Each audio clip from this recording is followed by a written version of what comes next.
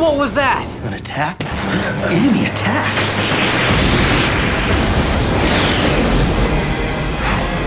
I'm gonna head over to Hangar 2, okay? Understood. The base is under missile attack from 3 directions. We were one step too slow. Enemy fighting strength? Can't determine.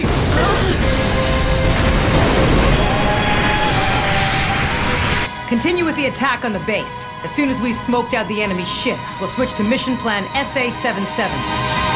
No escape.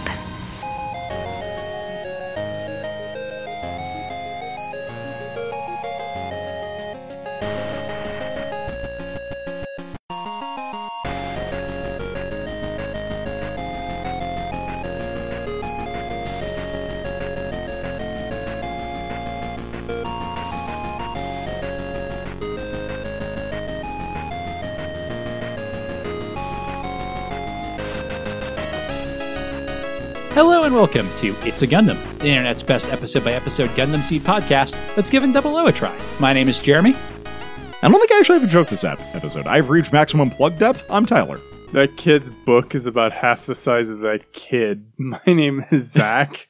I have one in my office that is probably that large. I've seen books. I've seen books. I've had to work with books that I swear weighed like 30 or 40 pounds and could kill a small dog if you dropped it on them. I've showed you my pride and joy of useless books, yes. The 1959 or 58 Gazetteer of the World, which is basically just like Wikipedia articles on all the towns that humans know exist. I don't think you've ever shown that to me. Anyway, we are watching episode 36 of Gundam 00 today, episode 11 of part 2, 00's Voice. We're not actually halfway through the second part of 00 yet, but we're very close. We're in the middle of the second part of 00. And that feels weird. It feels like we just started. And I'm not sure if that's the pacing of it so far, if it's just me that feels that way. It feels pretty middle to me. I think the reason for me that it feels like we're just getting started is that a major conflict is just getting started in this episode. Like, we've had like the side eye towards it for the last 7 episodes, but now it's actually coming to a head. I think also part of it is that we've kind of just finished assembling the cast recently, which is weird. It took a while for that to happen. Well, we're drawing battle lines, right? Yeah. Like we're putting people on sides. What I will say about the second half of 00 is it's been way more interesting to watch than that same 11 episodes in the first half of 00. So much stuff in the first half of 00 where it's like, why is this here again? Again, it was like drawing lines, which I kind of like. I appreciate that as a thing they need to do, but it could have been way more interesting than they made it. Part of the problem there, I think, is that in the first part of 00, we had 4 or 5 factions that had to have lines drawn. So we ended up with this weird star-looking thing, whereas in this one, we have Sergei on his side, the a-holes on another side, and then Celestial Being on a different one. It's weird, too, in that I found the multiple faction thing as a concept much more interesting. I'm not a huge fan of the just like, there's 2 sides, they're roughly the same side. There are good memes and there are bad memes. Y has God abandoned us. Like, I'm not as huge a fan of the, like, Celestial Being versus A-Laws dynamic. The Innovators are in there, but they're basically just on the side of the A-Laws, more or less. So I'm, like, not a huge fan of the dynamic, but it's just been so much better told and better paced in the second half. The premise of the first half of 00 sounds more interesting to me, but it is not as interesting being told. I think also the stakes are much more exciting in the second half, because in the first half, the Gundams are pretty invincible. That's also, yeah, that's a good point, too. Well, and cast containment. Like, they're all in relatively the same place, so it's not just Soma interacts with Sergei and no one else. Or Graham interacts with Billy and no one else. Yeah, you get Soma and Saji talking and Soma and Luis talking, and those are both different and weird and exciting. That's actually pretty true, and I think also part of it is, like, 00 also has an edge up on, like, I already have context for these characters, and, I actively like a few of them already, so they don't have to sell me on that, I just already do. Alright, do we want to do last time on 00? A space laser destroyed Suile. Sweal. Poor fuckboys, there was a giant space laser. Why don't they just use, like, let's just drop something really heavy on it from orbit? Because that would create debris? Okay. Well, from what we saw in the last episode, there was an awful lot of debris there. I was going to make a justification for why a space laser might not be the dumbest idea compared to just dropping shit. And my problem is, the more I think about it, the more just using your space elevator to move shit up and then just dropping it is actually just the better idea. So, because it's more dramatic, Zach. The only thing I can think of is that just dropping something heavy on it from orbit, you run the risk of missing. Atmosphere. I will also say, well, I guess to corroborate that you might miss, is like a rock has time that it takes to I was going to fall. say, you can intercept a rock, You right? can intercept a rock. A Gundam can blow up a rock. Probably. And the only way to stop the laser is to Unless destroy... it's a really, really big rock. Then Bruce Willis can destroy it. But the only way to stop the laser is to destroy the platform that it's on, but destroying the platform means that you're interrupting your solar power grid, which is bad for everyone. Did that have a significant draw on the solar power grid? Did people experience blackouts due to the death laser? I don't know. That's questions this show's not going to answer. I think we can assume no, because quality of life has not been affected, right? We don't know that. Yeah, I said we can assume, not it's true.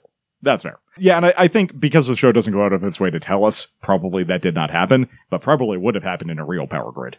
Unless it's a wildly efficient laser. What if they have a a capacitor in that laser, and they've been slowly drawing off the That's a grid good for a point. while? What if they got a specific laser battery? Yes. I mean, it would make some sense. I was trying to think of another word that starts with M that I could use in the Memento Mori Mausoleum. No, that's nothing. Okay, anyway.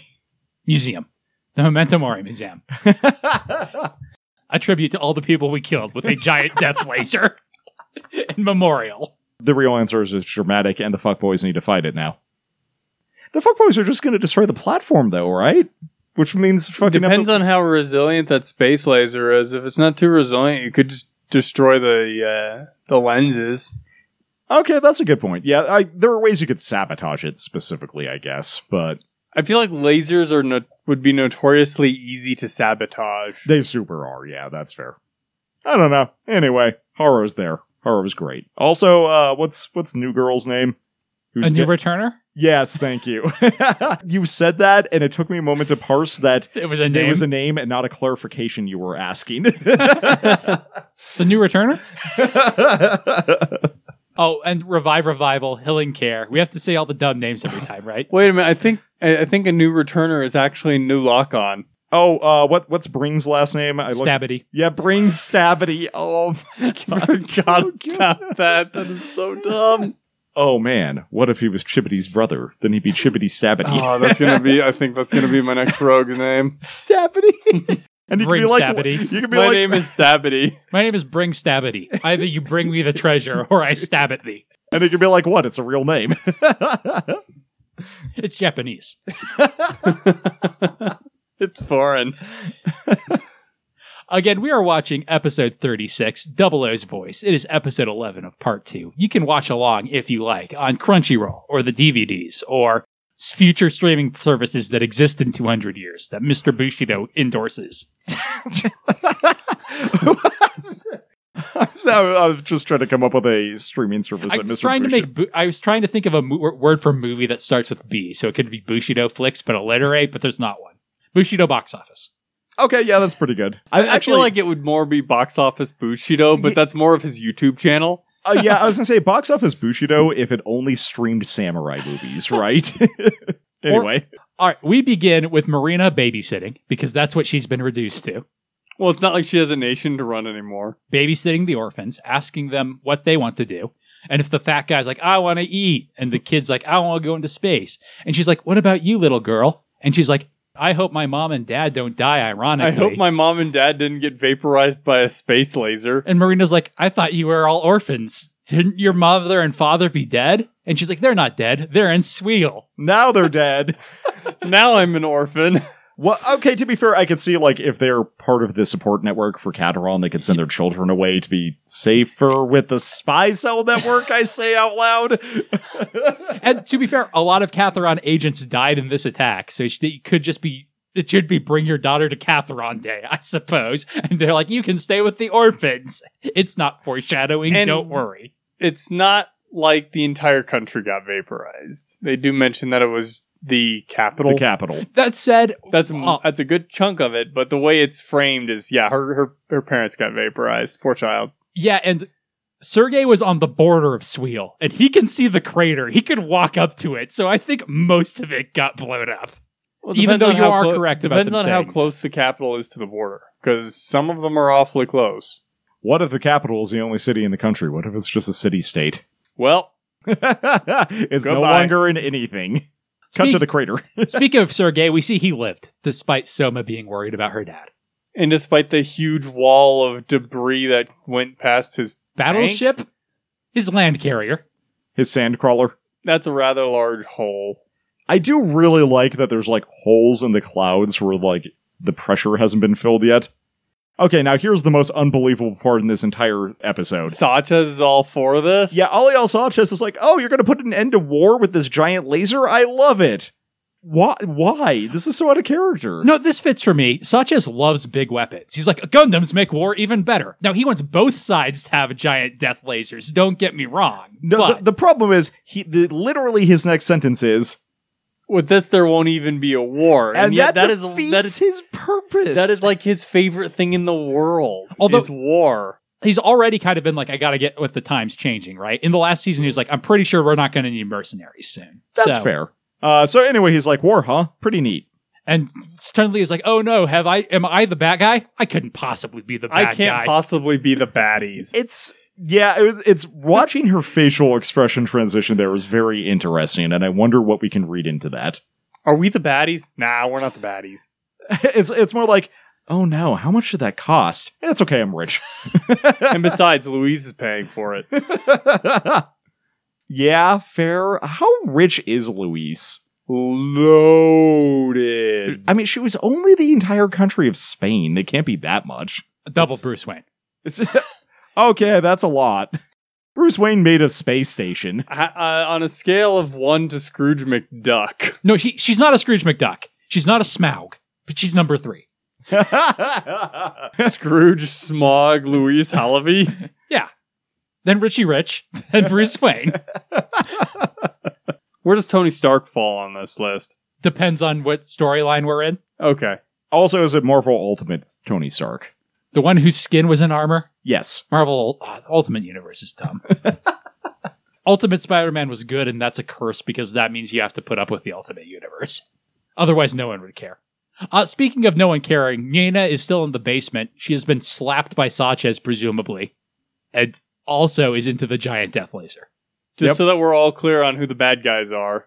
Well, I mean, it's not at all surprising to me that Nana likes the giant death laser. That's like her shit. So, I mean, yes, but we're just reinforcing that these are all genuinely terrible people. her shit is death lasers. DEATHLASERS. Although, I guess both her and Sanchez have already been established as terrible people, and Ribbons, you can make that leap. The big reveal there is that Chun-Li is definitely on board. Okay, so my question about Ribbons is, how much is he in this for the megalomania versus how much does he actually want to end war for, like, altruism? Ribbons doesn't want to end war for altruism. Ribbons wants to end war because that puts him in charge. And, like, Period. I'm wondering how much that's true, and I think the answer is quite a bit, but, like, I'm trying to remember some of his character motivations as far as they were presented in the first season. There are more. Yes, Alejandro. I'll do that for you, Alejandro. Yeah. I Sure, like Alejandro. to watch Alejandro. Well, because really this was Alejandro's plan also. Ribbons just was like, and now I'm Kefka. Also, Aeolia Schehenberg's plan. Yeah, although Shenberg... Oh, I guess Shenberg did put himself in cryogenic stasis so that he could become Overlord. Probably not his actual reason, but I'm gonna pretend he was also a douchebag. I mean, he was definitely a douchebag, but I don't think he was evil. I think his alignment was just lawful douchebag. His was definitely on the scale of, road to hell and good intentions. I was gonna actually say chaotic monocle, but... No, he was lawful. He had a code and he was going to stick to it. That's fair. He was lawful monocle. Lawful monocle. Okay, is maniacal monocle anything? Or is that too many syllables? No, it's like it's like an evil variation. See, I was going to say that's like a supervillain for a knockoff Avengers. Maniacal Monocle. How about manic monocle? I feel like that's better. That sounds like a band. Yeah, specifically British punk rock band. Yeah, you're right. We get through the opening and cut back to Katheron's base, where Klaus is like, you're saying I'm in charge again, because everybody above me was killed by a giant space laser. In the whole capital district. So And the apparently king. it was only just a district. It wasn't even the entire city. But that's where they put all their important faith buildings, so now they've lost the culture war. Klaus really doesn't like space weapons. Well, of course not, because he's on Earth. What's he going to do about it? Throw rocks. Cut up to Goodman and believe Goodman and it the was- Major. I believe it was Arturo Bueno Hombre is what we decided this guy's name was. Be Good like, old Artie. be like, you know what's good? Giant death lasers. With this, we'll put an end to the Gundams in no time. Then we cut from that back to the 00 test. And remember how they were being tested at the same time? But the 00 is about to run out of Trans Am juice. And as it does, Tiaria in the shower is like, huh, What that the was a weird fuck trip. was that? And then Alleluia's like, dude, what was that? I feel like I was talking to someone. That's weird. And Mari's like, man, why did I tell the colonel to run away? Saji's going to think I'm weird. Well, I mean, to be fair, The only people that had reactions were the people who had quantum brainwaves at one point or another. Yes. And the news like, oh man, this is the coolest Gundam ever. Cut to the Vashtis are like, that was weird. yeah, it just occurred to me that Linda's last name is Vashti, and Probably. it's weird to me that anyone would take Ian's last name. I don't know why. But you don't know what her firmer last name was, right? That's fair. It's Like maybe her last name was Loinsby. Loinsby, Linda Loinsby. Yeah, and you're like, oh yeah, I get to change that. Marry Yeah. me now. Honestly, this one kind of has the I can't remember exactly what it is, but when you have like Frank and then the weird names. Bob and Aerith. Yeah, Bob and Aerith. Okay, the TV Bob and trope. Aerith, because Ian and Linda are they're right next to Lasse And a new. and the new. The innovators obviously named themselves, right? There was no Yes, way but- that's not what happened. I mean, I guess presumably Lasse is a code name because they all have code names. But at the same time, they're there next to Cujo. To be fair, that's her last name. Her first name is Lisa. Is it really? Yep. Huh. They mentioned it earlier. Yeah, they even mentioned her middle name, which I don't think we needed, but it's Well, there. She has a middle code name too. I think So- it's one Okay, of those that's things fair. that because they are right next to all the guys with the code names, it makes it seem a lot worse. Because now that you mention that, like Sergei, that's a pretty normal name for at least for a Russian, or at least I presume it is. I'm not Russian, so what do I know? I'm American, and so Sergei is like the default Russian name. My experience in programming is that Vladimir is the most common goddamn name in the universe. So, So speaking of Lasse, we cut to him in the window room. The window medical room. Where Sumeragi's like, hey, Lasse, there's no HIPAA in the future. Certainly not in Celestial Being. So I was looking at your condition, and if you keep pushing yourself like this, you're going to get yourself killed. And Lasse's like, I'll worry about that. You worry about tactics or something. what exactly is Lasse doing to push himself right now? He's driving. Look, Also, no, there's totally HIPAA in the future, and even Celestial Being has HIPAA. It's just that because Sumeragi's his mom. yes, she gets all that Summeragi medical is Team information. Mom. She has access to all of that. But then Felt calls and is like, hey, there's something weird going on in the atmosphere. Maybe we should look into it. We might need tactics. So Mom's like, okay. Hey, Mom, we need you on the bridge now. And they're like, anyway, it looks like the Alas invented a death laser to space death laser some things. We I don't like have how Sumeragi, Anu, and Tieria all look determined in that shot, but then you can see Milena behind them and she looks sad. If you think about it, Melena's 14. She probably has a very different view of the impact on this. Yeah, and I mean, before now, she really hasn't lost very much. Well, I'm saying Sumeragi's battle plan is, we gotta do something about this. And Nu's battle plan is, I'm a spy, probably. What makes you think Anu is a spy? Like, that's a perfectly normal name, and she doesn't have a twin anywhere in the series. Wait, So- who's a Nu's twin? Mr. Revival or Mrs. Revival. Who knows? For some reason, I just never realized that they were Oh, a pair. I thought you did. Nope. Now, who is Brings is the real question. Yeah, we have not I seen don't- another. We have seen him. Okay. I don't think he's been named yet. There was a shot with him in it. Oh, I wonder if Presumably their the name other is one? as dumb as Brain Stabity. Probably. So yeah, Sumeragi's like, well, as soon as we resupply after this episode, we're going to blow up that space laser because this is a Gundam show, and that's what we got to do. All hands to stations. And then Tieria's like, hold on. I got something to say. We're up against these dicks. the Federation is being manipulated by a group that wants to take over the world. And Lasse's like, that sounds like a Saturday morning cartoon. And Larkin's like, I know I'm a spy, so how did you find out about this? And he's like, oh, remember when I went to that spy party? I found out then. They call themselves Innovators. Cut back to Klaus. Kateron and Klaus being like, all right, so here's the plan. We are going to go blow something up. We have to destroy that laser. We have to try. So we are going to send all of our space forces to destroy that carrier. This has some very Star Wars vibes. At this point, all of our space forces consists of 4 dudes in a Jeep. They have 23 warships and 43 mobile suits. That's pretty good. That's almost... That's actually a pretty large force. It's just... Where have you been hiding this? That's almost 2 mobile suits per warship, which is not a large number by my estimations. But No, but where do they have 23 warships? That's a good question, actually. We have seen Kateron space forces before, but they did not seem this large. Okay, so here's a logistical question. How's Kateron getting their shit to space? I presume they just have a space branch. They have stuff in space. I don't think they're sending anything. Started there, and I feel like they're just taking a page out of Lacus Klein's book and stealing all their mobile suits. I would think so as well. And the battleships, probably. That makes sense. So Admiral Akbar's like, hey, it's a trap. And they're like, yes, but they do have a Death Star, so what are we going to do? Not attack it? Let them destroy us with their giant death laser? So apparently they tried to call Celestial Being, but Celestial Being left them on red. Out of service. No, the problem is Celestial Being is not within their cell range. Out at Lagrange 3, they don't get service out there. They need a new provider. I'm just imagining drunk Sumeragi recording a voicemail message. My indelible past. Cotty, is it you? Emilio. Beep. Emilio. Silence. Beep. Back on the bridge, they are considering this information that Tiaria gave them off screen about the Innovators being living terminals for Veda that are in control of Veda. And being like, oh man, they must be the assholes who sent the Gundam Thrones after us 3 years ago and gave all those jinxes to the Federation. So we're just plugging you into everything that we've already been presenting in case you are a small child watching this, which, because that is our current target audience, you probably are. Hello, small child. How are you enjoying the genocides?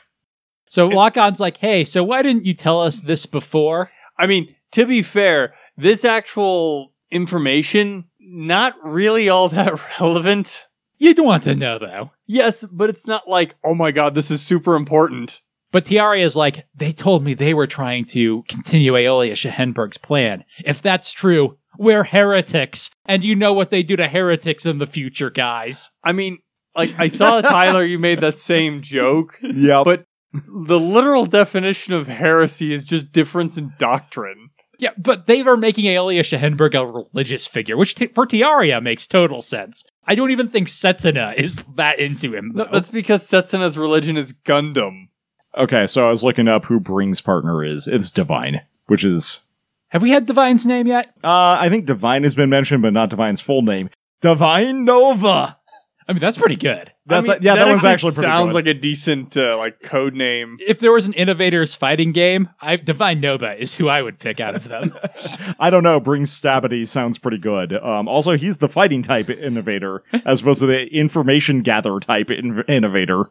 So we get a couple of protests from Mom and Alleluia about how, no, we can't possibly be heretics against Aeolia Shenberg's plan. And then Setsuna is like, yeah, so I'm in charge now, apparently, and so I'm gonna kill all the Aelas and the Innovators. I am the main character, and I'm very serious. I'm gonna kill them all.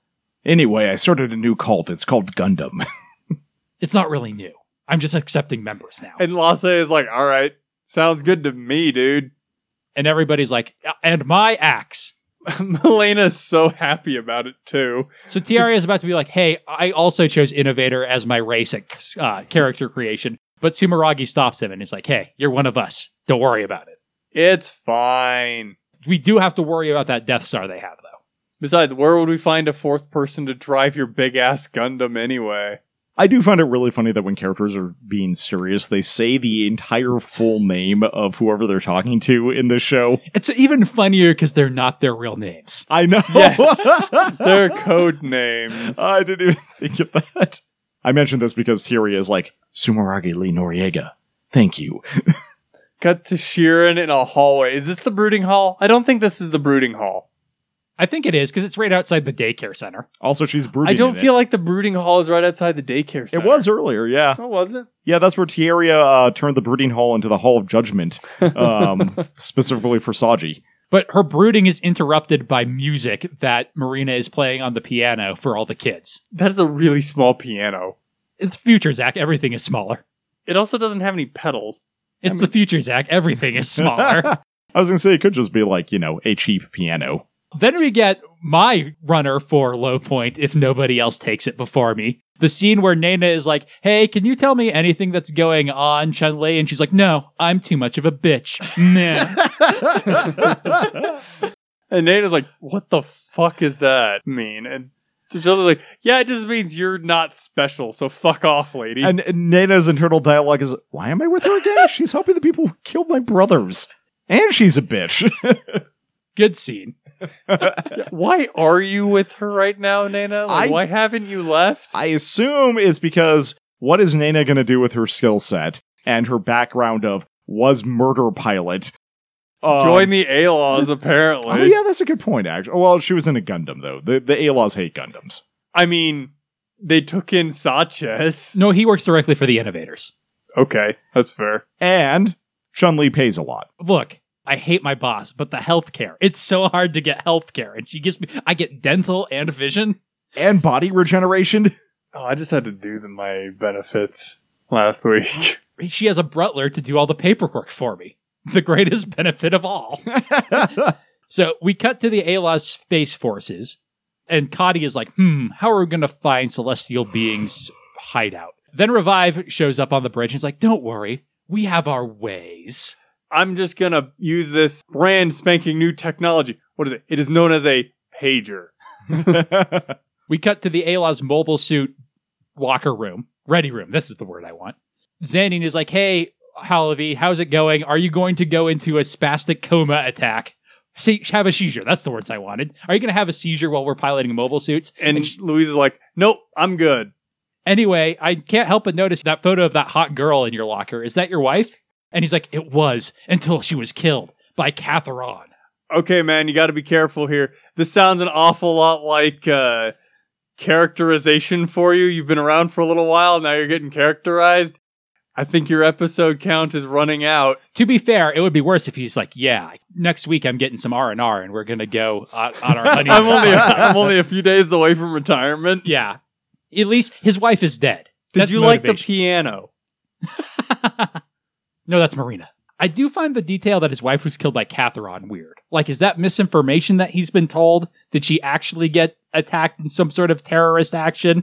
I mean, I feel like either is equally plausible. So, I guess he's not important enough for it to matter. Yeah, also that. Also, like, what was Catharon actually doing? Because so far from what we've seen, they haven't done anything besides engage the A-Laws directly. But if she was also in the military, then it's a possibility that she was killed in action. Or if they're blowing up a military base or something. And if she was with the A-Laws, she probably deserved it. Just saying. I mean, Xenine definitely deserves it from what we've seen him do. There's actually a personality test you have to take to get into the A-Laws. How did Andre get in then? Andre seems fine. He hates his dad so much he was able to fake it.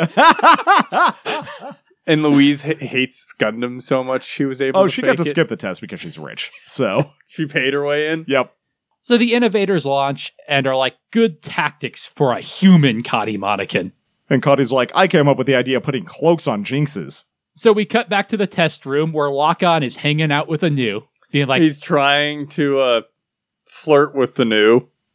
And he's like, cool new systems you built for my Gundams. Anyway, is the O-Razor ready to go? And she's like, no, we did do a test on it, but Ian Vashti needs to make some mechanics checks on the Ptolemaeus before it can be used in battle. It has to be adjusted to the Double-Ott's Trans-Am system. Isn't that what the test was for? I mean, maybe the test showed that needed adjustments, but It seemed like the test went beyond their wildest expectations, so... But Maybe it that's could be- why it needs adjustments, because they're like, I don't know what the fuck that was. I was going to say, but it could be better. So Locken's like, well, I guess this is goodbye. I wish I got spend more time talking to you. You're over 14, and I like that about you. Over 14 and not drunk. Well, and also, I think as a real point, the only person who doesn't have associations with his brother. True.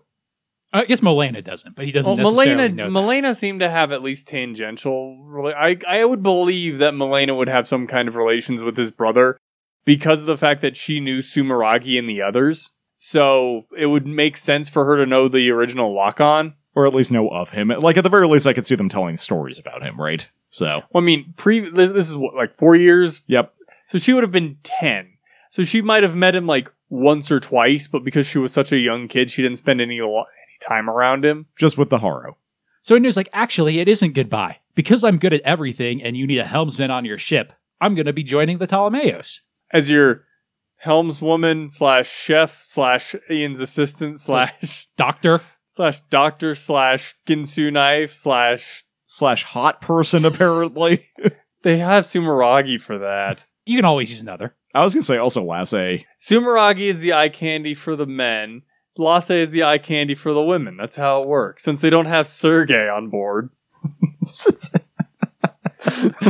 Took you a second there, didn't I it, Tyler? just, like, it was such a wild left turn. But hey, he's an Arctic fox. He's the bear of Russia. The wild bear. I was trying to come up with some sort of sexy bear innuendo, and there's not a lot, but... Oh, how did you know the name of the next innovator?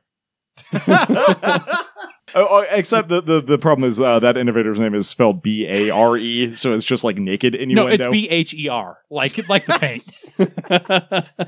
So Locken's like, ooh, I'm very glad to hear that. Maybe now I can also have a girlfriend.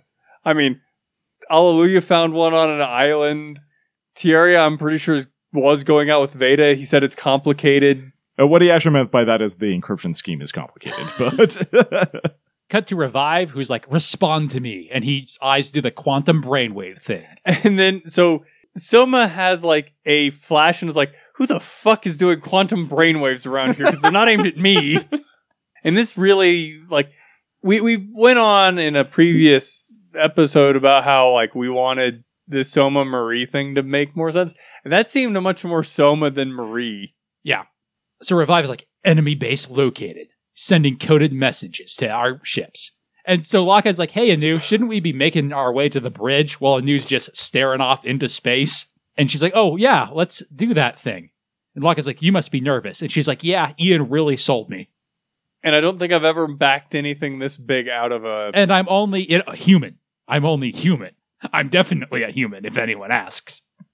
I have the humanist name.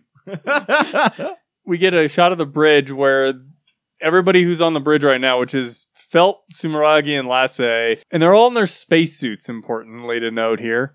And Sumeragi's like, hey, how long until we're resupplied? And Felt's like, I don't know, 32 minutes. So Sumeragi's like, hey, everybody, this is an announcement. As soon as we leave in 32 minutes, get the hell out of this asteroid base. Specifically, everybody who's not assigned to the Ptolemaeos. So we get a shot of there are indeed more people on this base than we have been shown previously. Yeah, which I actually kind of like. I'm like, Celestial Being has to have a massive support network, right? For all the shit they do? Yeah, definitely. I really like this as well, and it also makes Anu joining them feel less random, in a way. It's super weird to me that Sumeragi's like, oh, by the way, I've forecasted that you all need to leave now. Bye. It kind of tracks to me with Sumeragi being like, this base is probably compromised based on everything that we've been dealing with so far, so everybody needs to get out. Yeah, it's just because the innovators find it in a weird way, this seems like a good time to have them get one up on Sumeragi, right? Like, what information is she using to be like, everybody abandon ship? They were kind of being chased into this asteroid field. Yeah, remember, That's Bring true. Stabity attacked them when they were coming in here. That's true. You know, I also feel like Tieria mentioning the innovators to her is probably also part of what is driving this, because they don't know precisely what they can do, and because they have access to Veda, that might have given them the information of where Lagrange 3 is as well. So Milena and Ian say goodbye to their wife mom. Why isn't she just going with them? She needs to build more support mecha for them so they can have stuff for the finale, Zach. They need more playsets and toys. Got it. That makes perfect sense. But then Saji is talking to Setsuna, and Saji is like, I'm going to stay on the Ptolemaeos because I'm a main character and that's where everyone who's named is supposed to be. And Setsuna's like, yeah, checks out. I'll see you later, probably with the 00 Riser. Just the O Riser? The O Riser. Sorry, it's new. Anyway, bye. Well, anyway, we're under attack now. Don't you see that Star Trek shaking? And their asteroid is being bombed. So Lock-On runs to his Gundam, Anu runs to the bridge, and Felt is like, hey, we're being attacked early. By missiles from 3 different directions. And Kadi's like, keep firing, assholes. As soon as we smoke out the enemy ship, we're going to switch to the mission plan. This time, I will definitely outsmart Lisa Kujo. And then we don't get Night Cash. Because this is her definite rivalry. And like, yes, everyone else had a rival. I wanted one too, and now I have one. Hello, friends. It's episode 36, the one where a bunch of unnamed staff members inside a Celestial Being get blowed up. Some of them live. Some of them probably live. Hallelujah, it's a miracle. Anywho, hey, thanks for listening this week. What's going on? Well, a new episode of What's a Gundam went up on our Patreon. Not a whole lot. I don't know if you've been paying attention to our Discord chatter, but we're trying something a little bit more ad hoc with our game days, to make it less of a formal event and more of a, hey, let's just drop in and play some video games. See how that works for a while. I might try to force people to play board games with me sometime even. I don't know. I'm crazy like that. But yeah, I don't know that I have a whole lot else to say. You know, usual plug stuff. If you feel like supporting the show, head on over to our patreon.com/lastpodcasts. And for $5 a month, you get access to all of our episodes early, in addition to all the bonus episodes I always talk about. Or you can join our Discord and just kind of hang out with us. Or just tell someone about our podcast, which helps a surprising amount. I'll leave you with the thought of imagining what it's like for 2 sentient machines to be docking with each other. Anywho, back to the episode.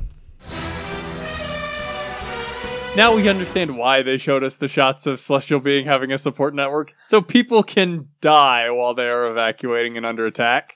Although, to be fair, it looks like more people succeed in evacuating than succeed in exploding. So everybody who is not currently going to be driving a Gundam or Ian arrives on the bridge. So Saji and Soma are like, okay, guess we're going to sit in the bitch seats again. Who's your favorite pilot for Ian, Tyler? Wait, my favorite. What did I say? You said everyone who's not driving a Gundam or Ian.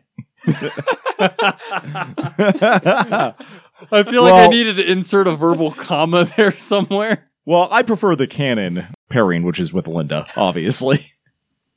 So Anu takes over as the Ptolemy's new helmsman, and Lossie's like, great, now I can concentrate on doing the shooty shoots. So Sumeragi's like, alright, stop loading shit and we're launching. We'll tank. It's really weird to me that, given the giant, staff they had at this asteroid, they couldn't have sent a helmsman any time in the last 4 years. Yeah, it seems like they would have picked one before they headed out, right? I guess they were just heading out to go get Setsuna, though. Well, no, they headed out a second time to go get Hallelujah, right? That was when they were last here? And even in the interim, they could have just, sent a pilot at any point after they started being active again. It's all IT. All they have is IT. I mean, I can drive a ship. Well, I feel like this is a situation where, they didn't have the people at this particular base who were qualified to the degree they felt they needed to pilot the Ptolemaeos that weren't Lasse. So the Gundams launch, and Setsuna's like, Ian, what's my cool new toy status? And Ian's like, I don't know, I need to do a few more rolls on it. Let's see, it's gonna be about 5 minutes. So Hallelujah, you stop being in this episode and you be on escort duty. And we see that the Arios is docked with the gun archer as he runs around and does some flips and shit to escort everybody out of the base. Deploying the gun field. Do you think the Ptolemaeos has a backup camera? Yes. I think it has several. And then the asteroid explodes on the Ptolemaeus' way out. Well, of course it did, because as soon as they left, it removed the little stopper that was preventing the asteroid from exploding. So, Kadia is like, oh, everybody launched, so switch to Mission Plan SA-77. And we see a bunch of Jinxes and in a head that were wearing capes. Stealth capes. Apparently. I assume, okay. I assume they're camouflage for space. I assume it's just a matter of blocking their thermal emissions. That's what the capes were for. Sensors don't work in the presence of GN fields, and presumably this thing is producing a lot of GN. Communications don't work in presence of GN fields. No, we've also seen pretty much everything be cut off. Radar. Well, and the thing with communications is that they are infrared radiation, and therefore all other infrared radiation would probably be affected similarly. I just really like that they're wearing capes, which is dumb. I actually really like the shot of the Jinx's eyes coming into focus. We are told they cloak their heat sources, so. And there's 12 of them, and they send Setsuna in to go get them. Say, from their perspective, they're the dirty dozen. So Setsuna does pretty well immediately on there. He aces one right off the bat. But then Patrick Colasar is like, we also have a tactical forecaster, and I have a crush on her, so lightning grenade. And Setsuna is like, why is everybody trying to microwave me? So Setsuna gets lightning grenaded and is out of the fight. So Sumeragi's like, Tierria, blow them up with your giant-ass cannons. And Tierria's like, giant-ass cannons, ready to fire. And he shoots them, but there's a Bring Stabity in the way who deflects them with his cool shoulder shield, hidden in a fake illusion asteroid. It's actually a pretty cool idea. I mean, it's kind of a cool idea, but man, this season, Tierria's been getting his ass consistently kicked. He has not been having a great time, yeah. And so Sumeragi's like, oh, only Colonel Mannequin could come up with tactics this good. But then Lase is like, I'm gonna launch missiles and fire everything. I've got a gun button now. I'm going to use it. I feel like he had a gun button before. He just wasn't able to use it the best off. But there are reinforcements that jump lock on as he tries to protect the Ptolemaeus. They are wave attacking them, which is not usually a good idea. Sumeragi is like, these tactics won't stop me. And Kadi's like, what about these tactics? I have a Gadessa and an Innovator and a giant-ass cannon that can snipe you from an asteroid away. And then it happens and blows up Hangar 3. It blows through Hangar 3. Yeah. Yeah, that's a more accurate way to describe it. It doesn't blow it up, it just shoots a hole through it. Yes, through the GN field. We just fixed that, and that's where Ian is. And so Sumeragi's like, hey, Saji, can you go see if Ian's okay? I could send Mary, she's way more competent, but we might need her for something, so can you go? It's not like we need you for anything right now. And Saji's like, yeah, good point, What? and then leaves. Well, he's kind of confused as to why exactly she's asking him, and then Sumeragi is like, dude, I need you to check on if one of the only people who's been really nice to you on board this ship is okay, so go do it. I was going to say it's just her subtle way of getting him vented into space so that they don't have to deal with him anymore. So speaking of Tierria getting his ass kicked, Bring Stabity is grappling him with his Garazo, which is, as we know, sort of a close combat model, and it is overpowering Tierria's big boy mobile suit. He should have used the extra arms. Yeah, the arms in his shins that we saw him use against Alias Sacha, so apparently he has forgotten exist. We cut back to Setsuna, who's finally made his will save and destroys these lightning grenades.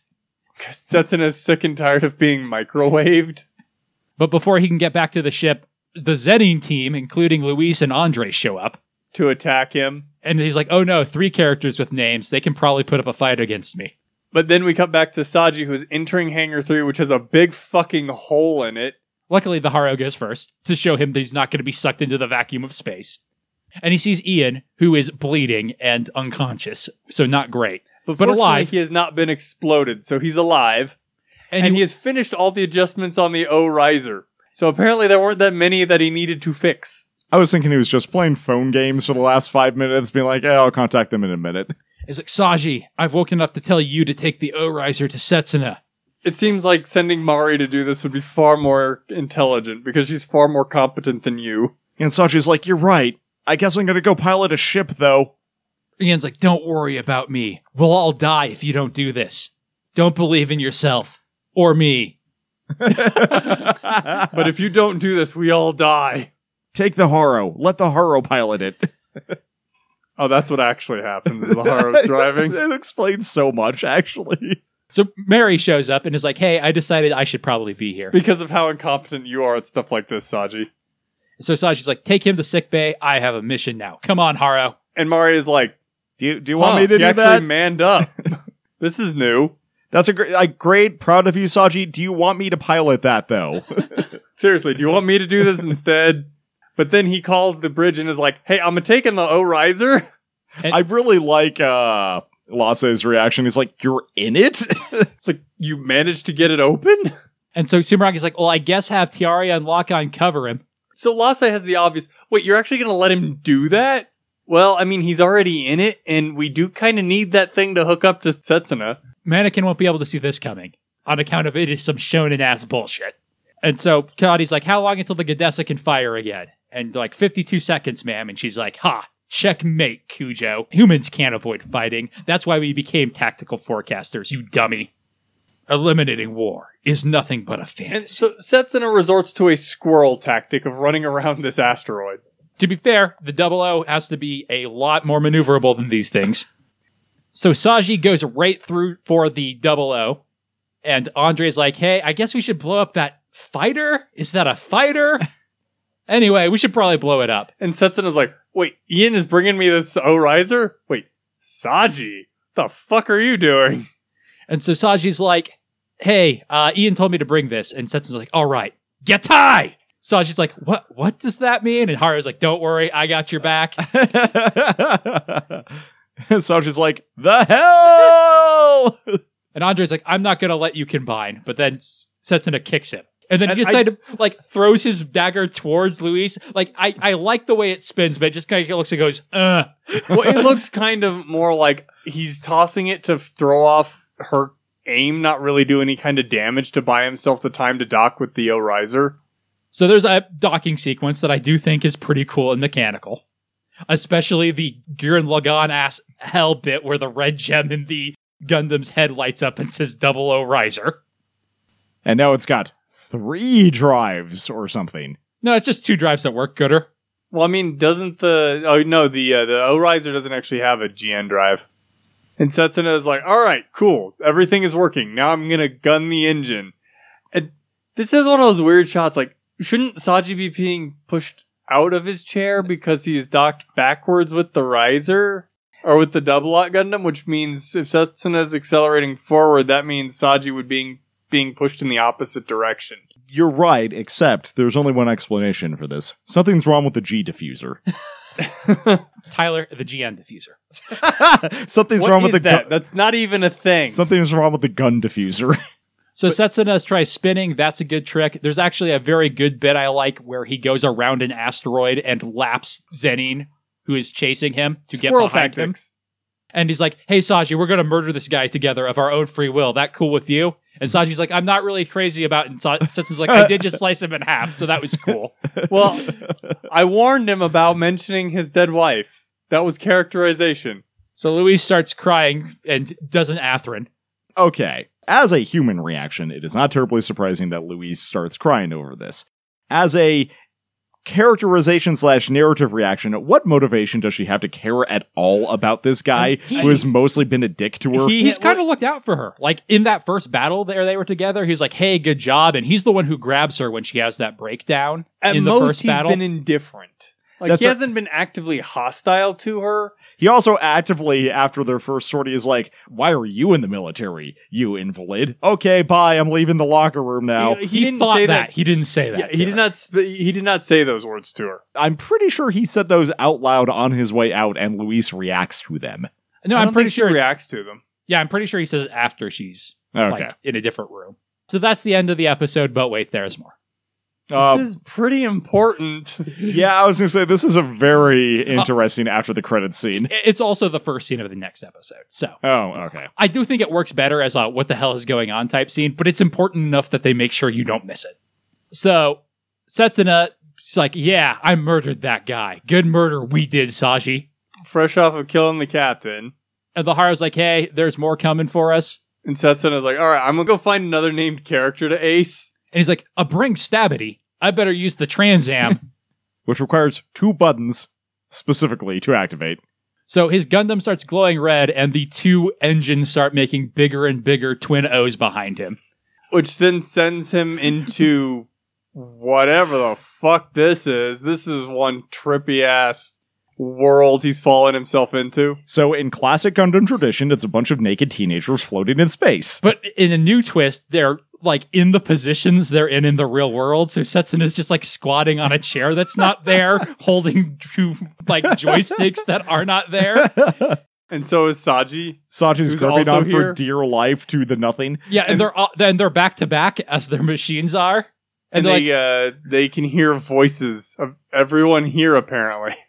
And Saji's like, hey, is that Luis yelling about Gundams? And so he sees a naked Luis sitting nearby. And he's like, oh, I've imagined this exact scene so many times. That position and everything. And she can apparently also hear Saji. And Saji's like, hey, Luis, why are you in a mobile suit? And she's like, hey, Saji, why are you here? Are you in that Gundam? A motherfucking Gundam? And Saji is like, it's a very long story. You aren't with Ayla's, are you? And Luis is like, you're not with the Gundams, are you? And the episode ends with them staring at each other. And then we cut back to the real world where we see that the two O's that fall out of the thrusters of the 00 Gundam have made a giant infinity symbol around the battlefield. And it ends on them both calling out, what are you doing here? Wild ending. I love this. In my head, this is what the end of the original Gundam was. That'd be pretty good. It's weird how Shonen 00 is and how Evangelion it is in some ways, but it still feels very Gundam. So yeah, I like this episode quite a bit. I think the action finally works. We get the thing it did earlier where we have a first half all build up and the second half is all very nice action. I think it does a pretty good job of that as well. Yeah, I honestly don't have a lot of complaints to levy at this one. It's pretty good. I really like the dumb scene where Setsuna races around the asteroid also. Like, I was watching that, I'm like, is he just gonna lap him? And then he does, and it's rad. It's a cool showing of, it makes the 00 Riser feel better than the 00 in a good way. Because that's before it even goes Trans Am. It's just, like, that much faster, which is cool. It's that much faster that it just caught him on a clean line. Yep. Do you have a high point, Tyler? Oh boy, I don't even know. I, like, kind of want to do this dumb after the credits sequence, because that seems super fair. It's so wild and bizarre, and I really like what... But it's foreshadowed by the previous after the credits episode, right? It doesn't feel like it came out of nowhere. But it's not what you expected either, I imagine. Yeah, I was gonna say it's wild and bizarre, but not like totally out of left field. It's mostly like this has bonkers implications that, given what this show has been doing so far, makes me think that the show is actually going to address some of those implications, which I'm kind of interested to see what it does with those. Zach? I think I have to go with Saji taking out the Orizer to Setsuna, because it's him making a clear decision and acting on it. It's actual character development for Saji. I mean, he's kind of forced into it, but Ian does tell him to go, but like he doesn't really argue about it or anything like that. He just grabs the Haro and goes. And that's character moving forward, at least. Like, he is making a choice and following through. Well, I think it's also a logical progression of stuff we've seen him thinking about and, like, coming to terms with over the past few episodes. Like, he wants to help. This is something that needs to be done, and it's something he can do to help. I really like Saji's character arc over this series, or over the second half of this series so far, where he's gone from, like, I hate these people for what they did to me and my friends, and slowly come to realize, like, oh, maybe they are more complicated than I thought, and then accidentally doing the same thing he's been blaming them for and coming to terms with that. Like, I don't know, it's just good character progression.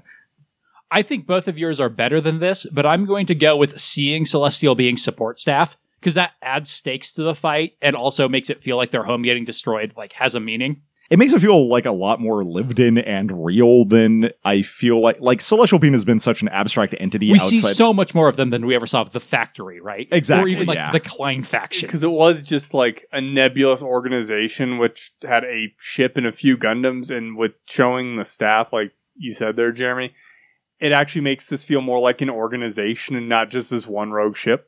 It also, like, it makes sense that, like, seeing how they're set up, that if Sumeragi makes an announcement over the intercom that says, hey, leave, everyone's like, oh, she's our best tactical forecaster who's positioned on our one ship. We should probably listen to her.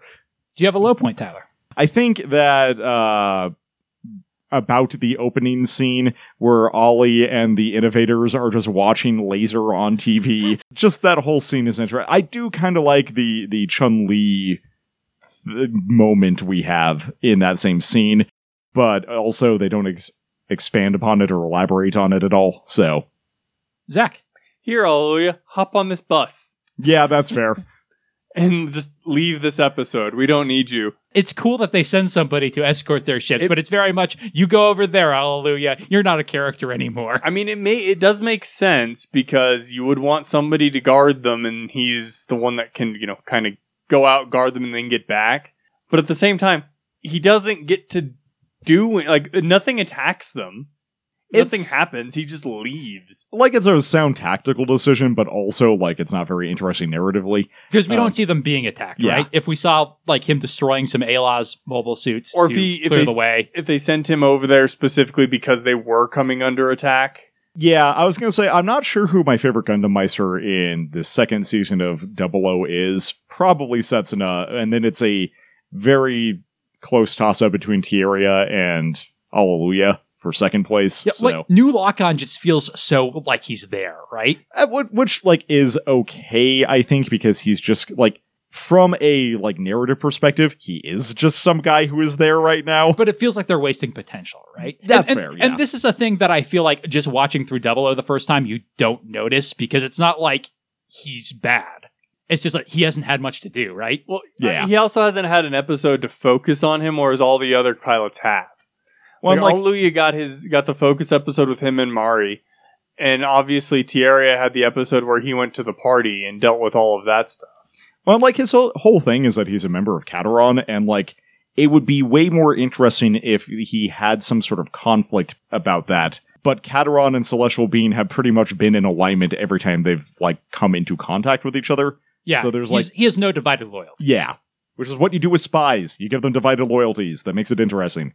Yeah, mine is going to be Chun-Li and Nana being like, why do I work for you? And Chun-Li said, because I'm a bitch and I don't pay you to ask questions. Yeah, that's not great. I didn't take that one because I knew you were planning on taking it, and the Alleluia one bugged me a little more. Do you have an MVP, Tyler? This feels like a hard one for this episode. It super is. I think it's gotta be Saji, actually. He, like, in addition to doing something useful and driving the plot forward, it's also, like, I really like seeing this as, like, a continuation of his character arc and, like, him putting the thoughts he's been having into action. Zach.